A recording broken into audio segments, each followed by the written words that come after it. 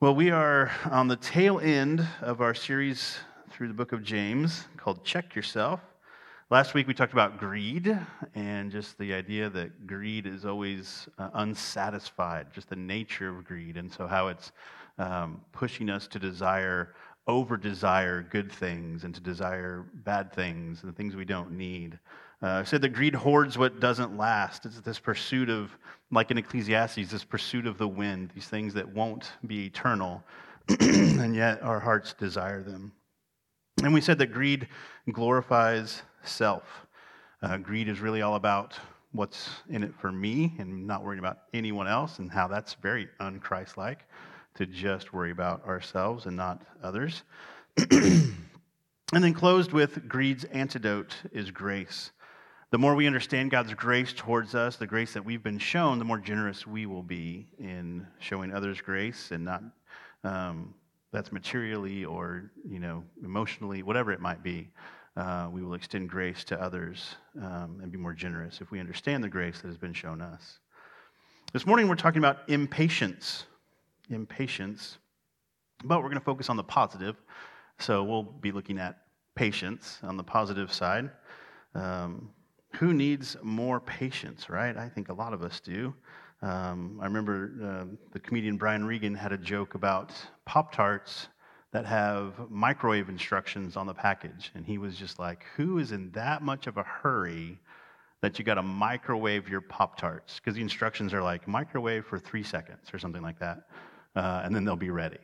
And he made a really funny bit about who's in so much of a hurry that they can't wait to toast a Pop-Tart. They have to microwave their Pop-Tarts. So just this idea of we're always in a rush. We're always thinking something's in the way of my agenda, and just this impatience that creeps into our lives. What do we know about what the Bible says about patience? Patience is a virtue, right? Well, maybe so, but that's not what it says in the Bible. Well, that line's not in the Bible. That line is from a 14th century poem. The Bible does say that patience is a fruit of the Spirit. It says that in Galatians 5. The Bible says in 1 Corinthians 13 that love is patient. And the principle of patience is evident in many other areas, like James, that refer to either us waiting on the Lord or even the Lord's patience towards us in His grace and in His mercy. This series is about checking ourselves in the mirror of God's Word, and so we're going to look at James and see what it says about patience and the patience we need in our lives. James chapter 5, and I'm just going to read 7 through 11. It says, "Be patient, therefore, brothers, until the coming of the Lord. See how the farmer waits for the precious fruit of the earth, being patient about it until it receives the early and the late rains. You also be patient. Establish your hearts, for the coming of the Lord is at hand. Do not grumble against one another, brothers, so that you may not be judged. Behold, the judge is standing at the door. As an example of suffering and patience, brothers, take the prophets who spoke in the name of the Lord. Behold, we consider those blessed who remain steadfast. You have heard of the steadfastness of Job, and you have seen the purpose of the Lord, how the Lord is compassionate and merciful." So not the harsh language we saw like last week in calling out the greedy, but still a direct command here to be patient, multiple times, to be patient. And it's a call to patience until Jesus comes back. It's not okay, I've been patient for 5 minutes, now what kind of patience? It's a lifetime of patience. It's a call to until Jesus comes back, right? So whichever comes first, whether I go to see Him or He comes back to see me. I think we will see that all patience is faith in God's promises. It's trusting that God is faithful and will keep the promises He's made. That's what all patience is. But the first thing I want to point out about patience here is that patience trusts in God's punctuality. Patience trusts in God's punctuality. Maybe kind of a too common word to associate with God, or too human of a word to associate with God, but it just refers to the timing, being on time, right? Punctuality is being on time. Have you ever heard that God is never late? He's never early. He's always right on time. If everything about Him is perfect, then His timing is perfect as well. Scripture contains several references to at the right time or at the appointed time. This is the perfect punctuality of God, because nothing happens that he doesn't cause or allow, and his ways are perfect.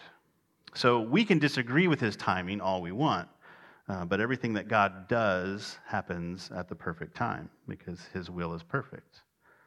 James uses the idea of a farmer waiting for his precious fruit with patience. It's a picture that tells us we need to realize what is in our power to do and to focus on those things.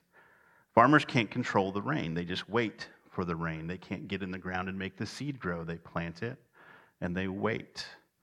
They only can do the work that they're called to do, and they trust the Lord for the rest.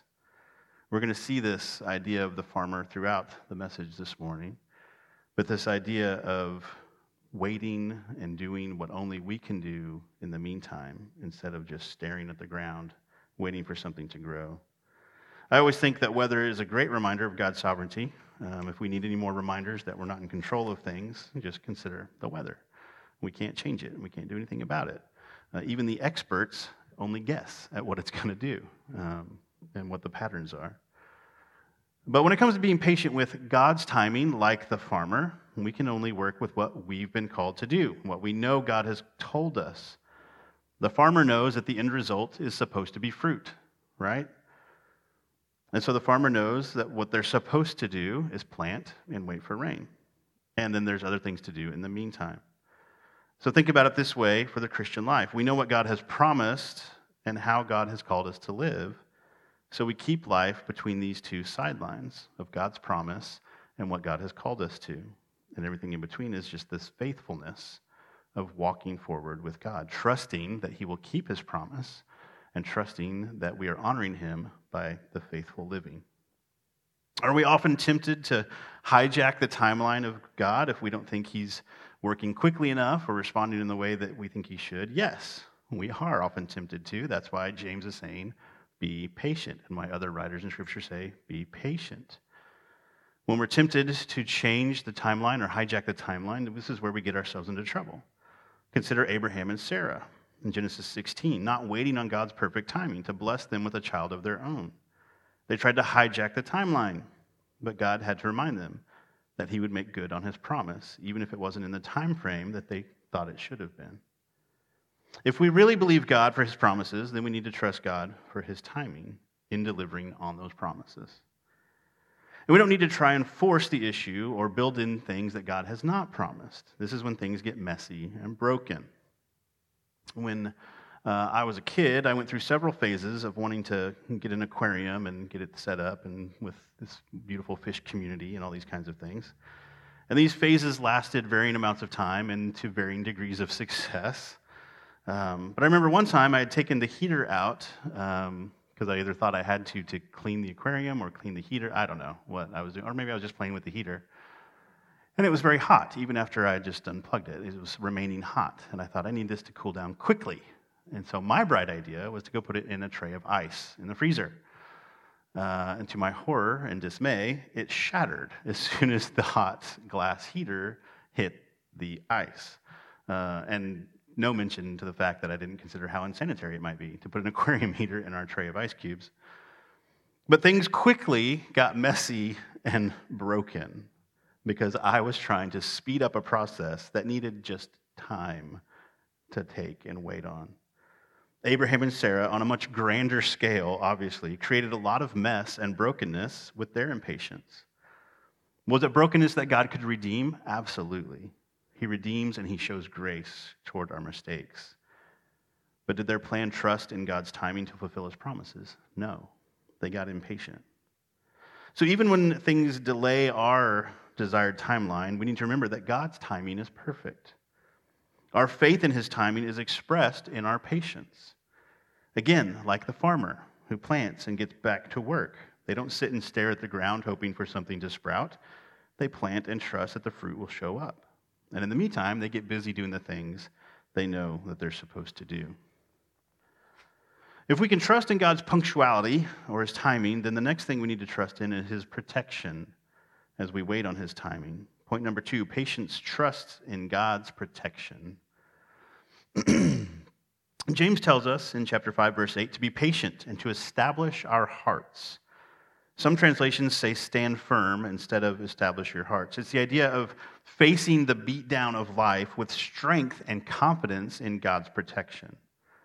And his protection is tied to his perfect timing, right? So anything that God has promised will be fulfilled, and anything short of that cannot be thwarted, right? We can't think, oh no, God has promised this, but I see this threat. So this threat might be a real threat to God's promise. No, it's not. And so that's why James says, if this is what God has promised, then he will fulfill that. So stand firm, be established, establish your hearts in the promises of God. We know it'll come true. And so we trust God to protect us of anything short of that promise. If we think something might keep us from the promise of God, we know it can't, right? Because we know God has promised us something. 2 Thessalonians 3:3 says, but the Lord is faithful. He will establish you and guard you against the evil one. So God is faithful to keep his promises, and he establishes us. Patience doesn't get rattled when our circumstances change. Patience continues to trust in God. I think again of the Old Testament, Shadrach, Meshach, and Abednego, when threatened with the fiery furnace. They said their God was able to save them. But they also said, even if he does not, they still would not bow down or compromise their convictions. This is an interesting case of trusting that God can protect, but acknowledging that he might not. See, trusting in God's protection is still trumped by what he has promised. If God had made it clear to these young men that they would not die in the fiery furnace, then they would have said that. We're not going to die in that furnace because God will protect us. But God hadn't promised them that. They just knew he could protect them. And so they said, our God will save us, but even if he chooses not to, we know he's able to, but even if he chooses not to, we're not going to compromise our convictions. You see in other places where people are so confident in the promises of God that they say, this is not going to happen, right? Daniel in the lion's den, he's like, I'm not scared, because he trusted in God's provision and protection for him. I think about Job, who James mentions here in chapter 5, verse 11. James says that those who remain steadfast like Job are blessed. Job was met with unimaginable loss and hurt, and yet his trust in the Lord did not waver. He trusted in God's protection, or at least in his ability to protect him. Often in our impatience, we have either lost sight of God's perfect timing or have started to doubt his protection because of our suffering. We start to experience loss or hurt or trials of some kind, and we start to doubt that God's timing is perfect or that his protection is real. But sometimes suffering is part of God's perfect plan. Again, James references the prophets here in chapter 5, verse 10. But this reference includes suffering. It's often suffering which reveals if we're really patient or not. We can say we're patient all day long, and we can appear patient on the surface or on the front end. But when testing comes, we'll know if the patience is real. I see this in myself and with my children every day, and I fail multiple times every day. I'll think, we were just talking about this last night, that I have enough patience for the situation, for the encounter, for the experience, and I find more often than not the patience being exhausted much more quickly than I could have imagined. I'm almost always wrong about how patient I think I can be. Testing or suffering from this minor scale, the everyday things like this with our kids, to the major things like we see Job going through, is really what proves the authenticity of our patience. And our trust in God's protection fuels this true patience, right? If I know that God is going to protect me, I know that he will fulfill his promises, then my patience will grow. It's about faith and trust in what God has promised and who God is. The thing that allows us to be patient in the face of suffering is our third point this morning. Patience trusts in God's purpose. Excuse me. Patience trusts in God's purpose. When our fear starts to win out because God chooses not to protect, for whatever reason, we are left with this last foundation, God's purpose. James has referenced the suffering of Job, whose faith did not falter in the face of trials. You would think that after God chose not to protect Job from extreme loss and hurt, that he would lose faith. This is what Satan thought, right? He will turn his back on you. He will deny you. He will become disobedient. He will curse your name. This is what Satan's game plan was. And he continued to attack Job. But Job remained steadfast because he trusted that God had a purpose even in his suffering. Now he questioned, I don't know what the purpose is, but he never questioned that there was a purpose. There's a difference there. God is not offended by our questioning of what are you doing here. God is more offended by you're not doing something through this. You see the difference? God, I'm not sure what you're doing. I don't understand what you're doing, but my faith tells me I know you're doing something for your glory. And Job had that kind of faith. See, God is always on time, and God does not waste any time. And when I say he doesn't waste any time, I don't mean that he does things quickly. Like we say, oh, he didn't waste any time, he got done quickly with that. I mean that there is not a single nanosecond that God does not use for his purposes, for his glory. So while we think all the time that things are taking too long or that something is a waste of time, we should be patiently recognizing that God has a purpose for that time, and he can redeem it for his glory. Ephesians 5:16 says we're to make the best use of our time because the days are evil, it says.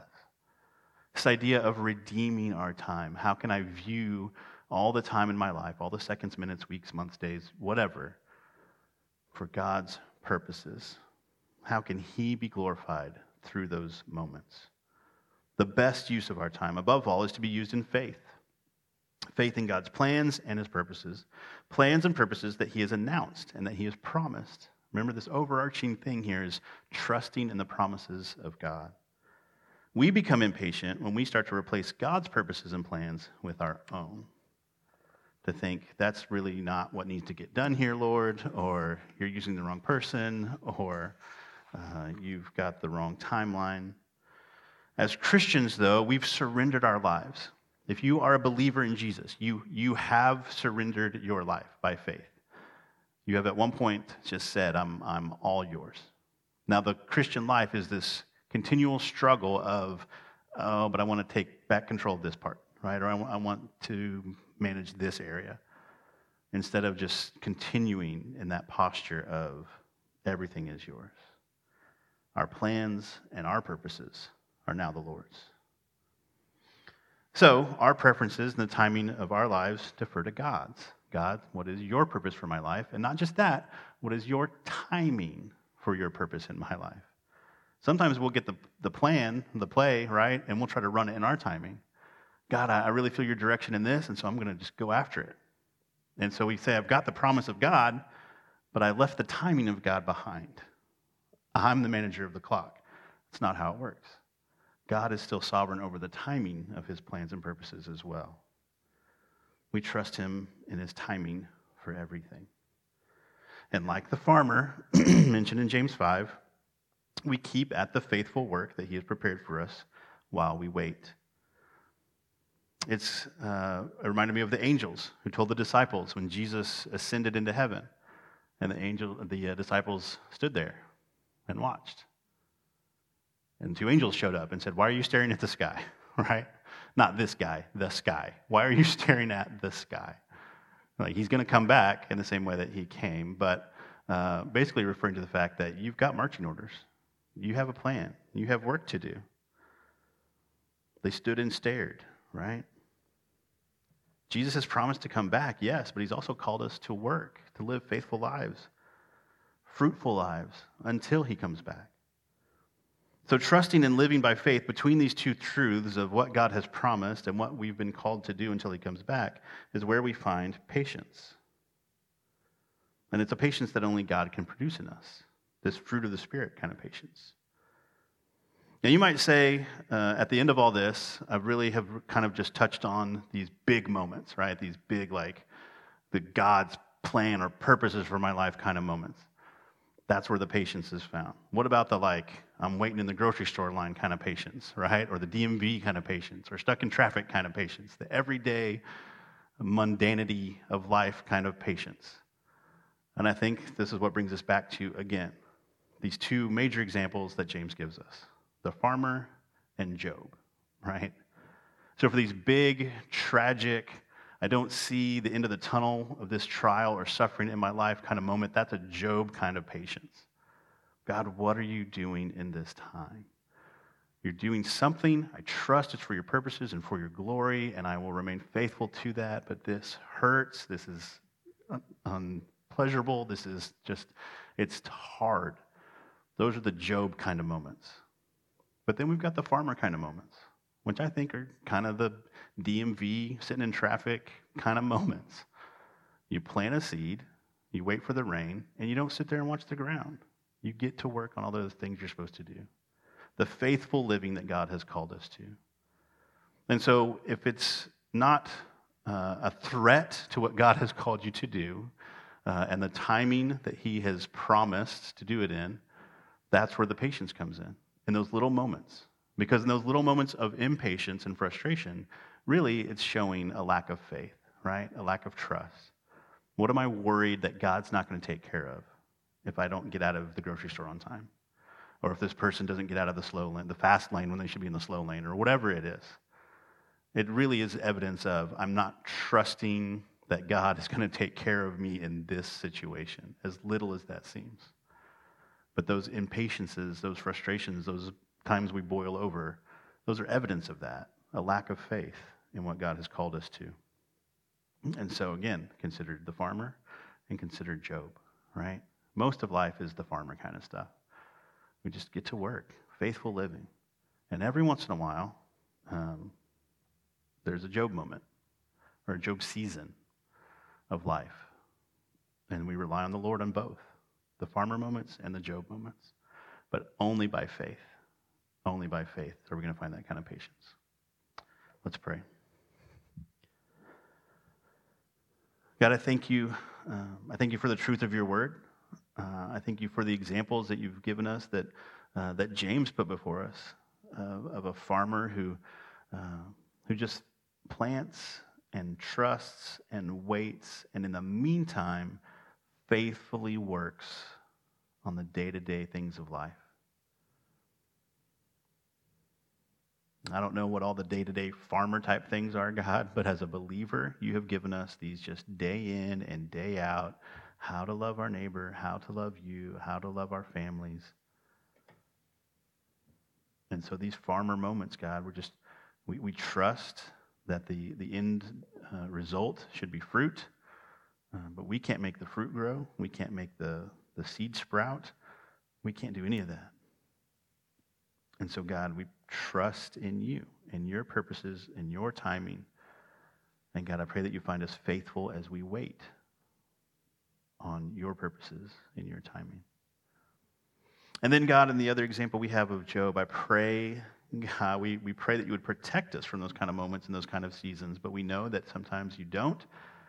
And so in those times, God, those who are walking through those times and don't see the light at the end of the tunnel, don't see any resolution, don't see how you are working in this, God, I pray that you would just give us faith to trust that you are doing something for your glory, for your purposes, that you are able to redeem the suffering that we endure, the trials that we go through.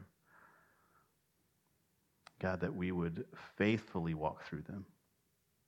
That while we might question what is the exact purpose of our suffering, that we wouldn't question your goodness or that you have a purpose in our suffering. Help us to trust and grow in faith, that our patience might be a testimony down the road to someone else, or even now in the midst of our trial. It's only by faith that we can do these things. And we ask these things in Jesus' name. Amen.